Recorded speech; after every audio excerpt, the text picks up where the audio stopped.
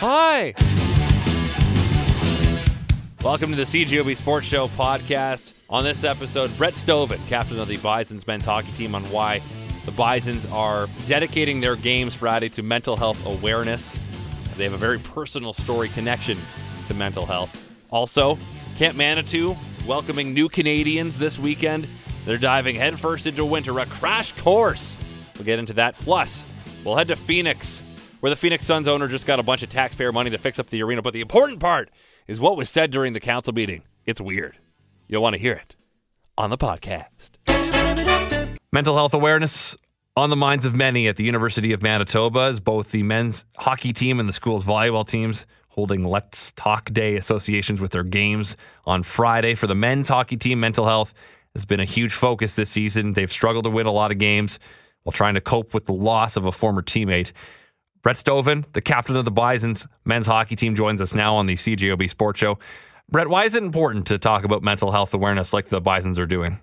There's a bit of a long story that goes into it. As a hockey player, growing up, you kind of learn that you have an obligation to give back to the community.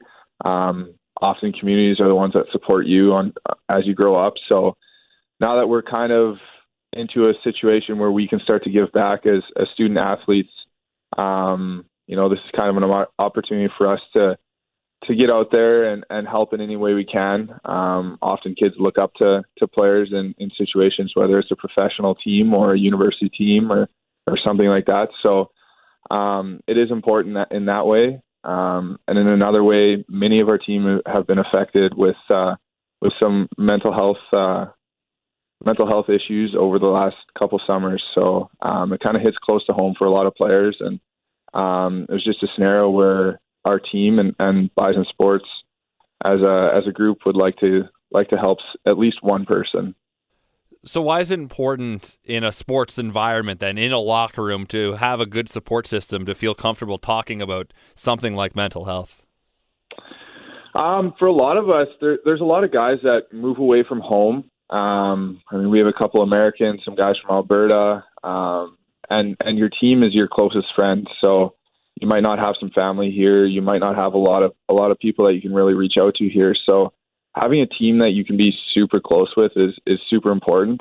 It's kind of your first step. If you're struggling with something, you reach out to a teammate. You're not really going to reach out to a professor or something like that for the most part. So, having your friends, having your teammates that you're able to talk to and comfortable talking to, whether it's the leadership group or maybe just your stallmate or something like that, is definitely the first step if you're struggling with something. In a student athlete role, it's very stressful. You have school, you have work, you have volunteer stuff, you have hockey.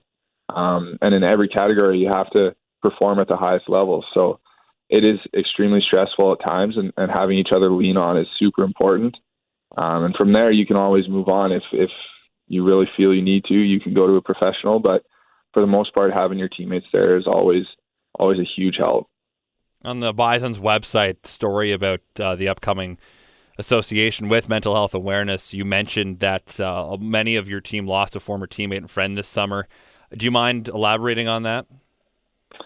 Yeah. In hockey, there's a lot of stigma around concussions and fighting and hitting and everything like that. And many of us had a former teammate that had struggled with concussions, and we lost them this summer. And it was pretty devastating for some of our teammates and for his family and many friends. And, it's never easy to deal with, but in a way, it was an opportunity for us to turn something that was devastating for the community into a positive thing for him and for the hockey community.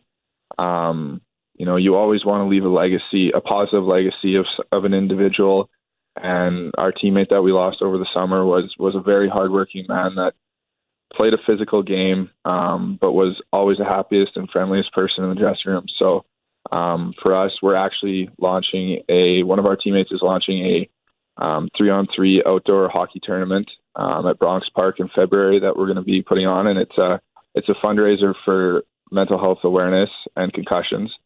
So it was definitely a difficult time, and still many people are going through a tough time with that. But I mean, we leaned on each other, and that's kind of what we need to do as a team, and friends and family, everyone can support each other. And also back in November, your team also did a pretty strong Movember drive. Yeah, that was something that kind of one of the guys we've done for the last couple of years, but one of the guys really decided to kind of push it this year. Just again, as a mental health awareness thing.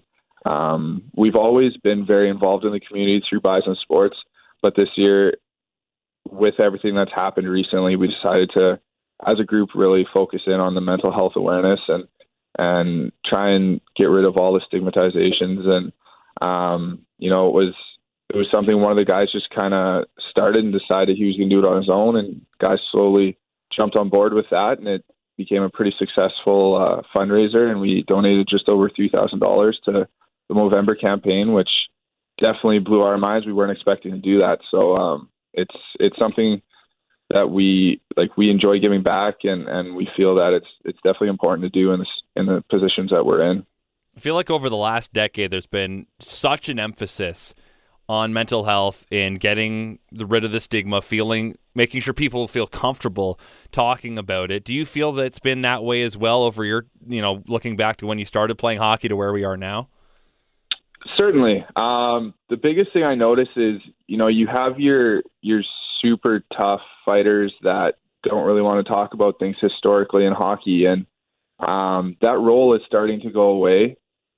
Even when I played in junior, my first couple of years of junior, we had fighters still that was their sole role, was to go out and fight and intimidate the other team with toughness. And by the time I was done playing junior, that role had kind of started to disappear. And now at U of M, there's no fighting or anything like that. And the toughness is now a physical game. But in saying that, when you lose that toughness on the ice, guys are more willing to kind of talk about things. And in the dressing room, guys are, with everything that's happened in the last 10 years, like, guys are more willing to talk about things. It's a huge thing that the fighters in the NHL that used to play very, very tough roles have now kind of taken the lead on this. And a lot of guys like Daniel Carcillo are out there trying to get rid of the stigmatizations and talk more about the mental illness and kind of show hockey players that it's okay to talk about things, because historically we're expected to be tough hockey players that don't really talk about things and play a pretty physical role. And now it's kind of getting to the point where it's okay to talk about things. We don't have to hide it. We don't have to be those crazy fighters that just want to go out there and intimidate other teams with toughness. I think every team's and every player is more willing to talk about anything that they're facing in the dressing room. Well, Brett, I think it's great that you guys are doing this. Best of luck tomorrow night. A great message that you guys are continuing to try to get out there. Well, thank you for having me. Camp Manitou will be a happening spot this weekend as a number of new Canadians are introduced to winter through a program called Welcome to Winnipeg. Basically a crash course on winter. Rick Wohinski is the director of the camp, joins me now. Rick, just for my personal knowledge, where is Camp Manitou? Camp Manitou is located in Headingley. We're probably about 3 or 4 minutes outside the west perimeter. Okay. Yeah. So almost Winnipeg. Almost Winnipeg, really close. Okay. And how big is Camp Manitou? Camp Manitou is currently 29 acres. We are expanding. We've had 11 acres of land donated to us just on the north side of the property, so we'll be 40 acres come next summer. All right, and I guess what all do you have there? We've got a lot of fun activities, actually, summer and winter. This particular event for Welcome to Winnipeg, we focus on the winter activities. So we've got a new outdoor hockey rink, although when I say outdoor, it's got a roof on it and an ice plant, so it's not your typical outdoor rink. It's probably the nicest one in probably Western Canada, I'm guessing. We've got a toboggan slide and cross-country ski and snowshoe trails, and then a gym space if we get days like today for activities that can go inside. Then in the summertime, we've got a lot of the traditional camp activities, archery and fire building, swimming pool, bikes for biking on trails, all kinds of fun activities, a zip line, a 25-foot climbing wall, lots of activities for kids in the summertime. And coming up on Saturday, you have a Welcome to Winnipeg event. Basically a crash course for new members of the country? Yeah, it's a really interesting event, a ton of fun. We started last year basically to introduce new Canadians to Winnipeg and what our winters are like and try to get them involved in some winter activities. A joint initiative of the NHL and the NHLPA. Funding was put in to try to basically create new fans. So we've got new Canadians coming, and we do introduce them, of course, to hockey, and they get to try skating on our new rink. And then in addition, we give them other winter activities like cross-country skiing and snowshoeing and tobogganing.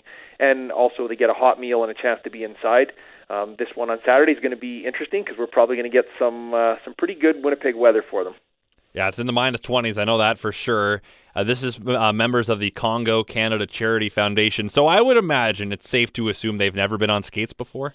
The vast majority will probably never have been on skates. There may be a few that have been in Winnipeg a little longer and may have had a chance to maybe go to the Forks once or community center. But by and large, our experience after having done this now for several events, probably 95% of the people that come have never had skates, and it's fascinating actually to see them put the skates on for the first time, take a look at the ice, probably never seen something frozen like this before, and then trying to take those first few steps. And we've got staff helping them and that type of thing, but it really is a lot of fun to see the look in their eyes and the fun that they're having trying something brand new that they've never tried. It actually is quite inspiring. Yeah, it's got to be amazing to see that, and for them as well, that first experience of something that's just so different to anything they would have ever experienced growing up in a warmer climate like Africa. Absolutely amazing. We did it last year on Super Bowl Sunday, and this Saturday is probably going to be no different in terms of weather. And the group that came last year when it was -25 plus wind chill, and to see the smiles on their faces doing these various activities, some of them came not properly dressed for the weather, and we had some extra mitts and extra toques, and they stayed out on the rink for half an hour to 45 minutes at a time, didn't come in to warm up. Same thing with the skiing, and it was amazing for our staff to see and really encouraging that these people they wanted to try something like this so badly that the weather didn't seem to affect them, and that was awesome to see.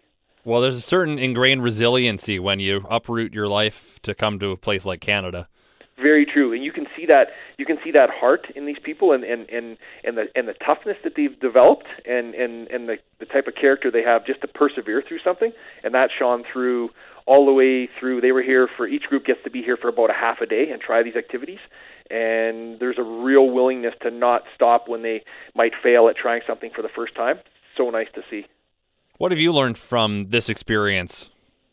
I've learned that we take for granted the opportunity that we have, and we complain so much about our winters, and a lot of people do complain about the winters in Winnipeg. Having grown up here and lived here all my life, you realize how much you can actually appreciate it, and I think you really need to embrace it. And these people I think they drive that home for us. You really need to appreciate the opportunity you have for these, sometimes it might be 6 months of cold weather, just to take advantage and do it and try something new and not quit and be willing to enjoy the place you are right now. This is where you live. This is the way it is, and they try it and love it, and it's just so encouraging to see.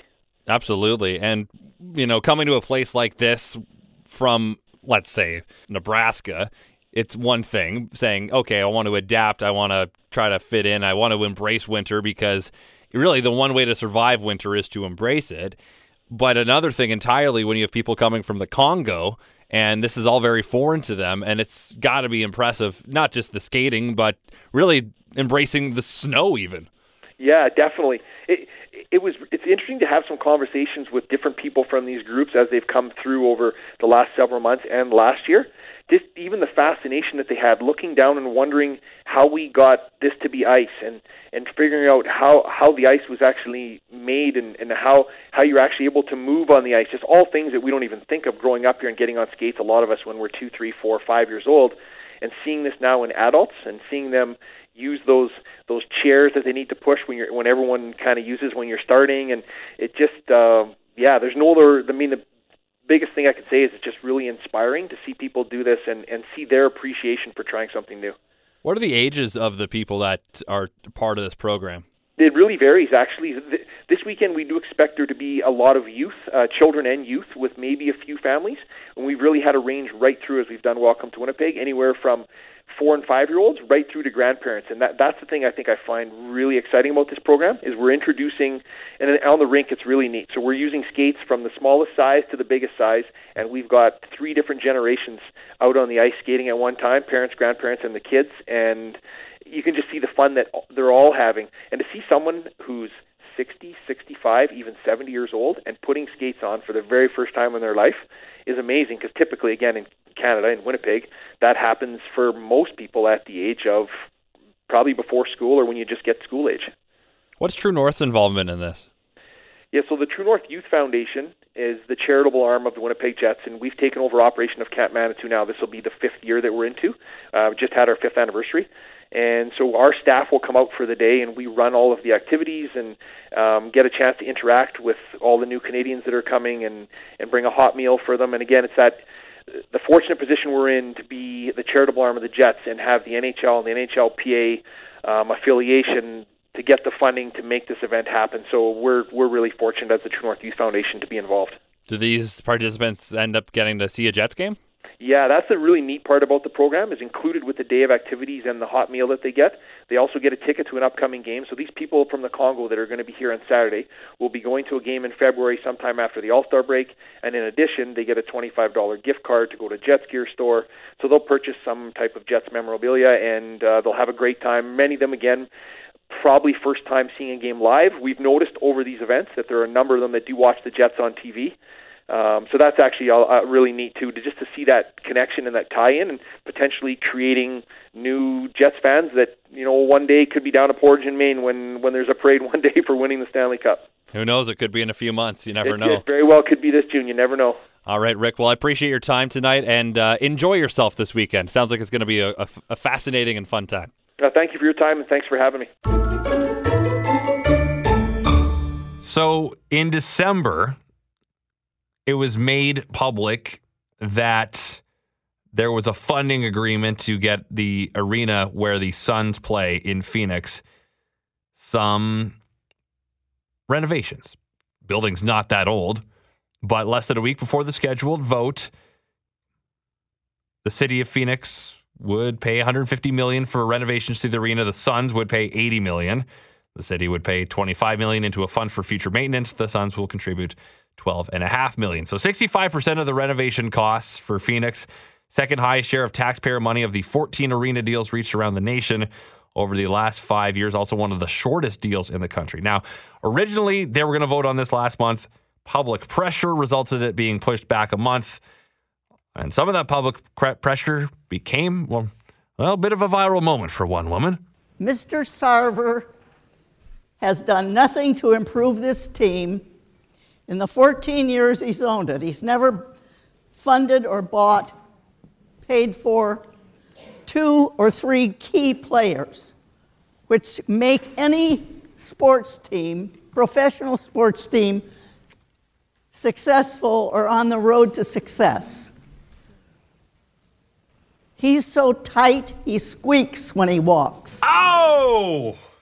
That is 90-year-old Greta Rogers dropping the hammer on Suns owner Robert Sarver. Of course, in the end, it didn't matter. The council passes it by a 6-2 vote. And by the way, a newspaper talked to Rogers yesterday, laughed at the idea that a 30-year-old building needs upgrades. Quote, "I'm 3 times that old. My facility's doing pretty well." But the weird part yesterday was after former councilwoman and Maricopa County Supervisor Mary Rose Wilcox spoke in favor of the arena.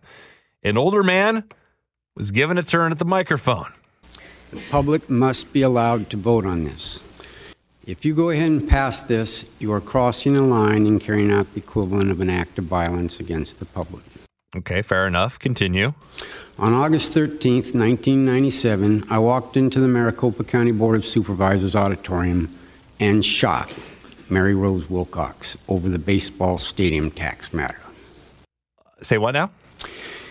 You must let the public vote on this matter. If you go ahead and pass it, you're crossing a line, and it's equivalent to a bloody act of violence against the public. I mean, I guess you'd know about a bloody act of violence, but I digress. A couple hours after I shot her, I held a press conference, and here's an exact quote of the statement I made.